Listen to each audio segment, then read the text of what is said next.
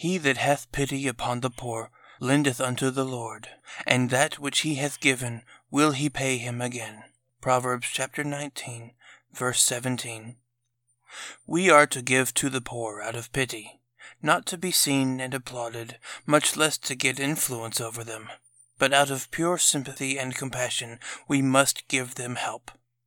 We must not expect to get anything back from the poor, not even gratitude, but we should regard what we have done as a loan to the Lord.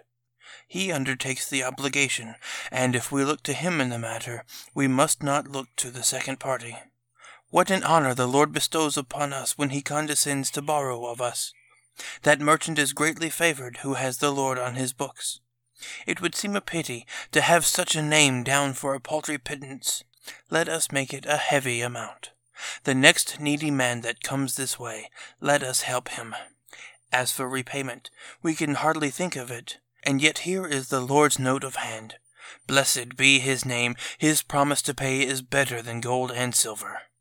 Are we running a little short through the depression of the times? We may venture humbly to present this bill at the Bank of Faith.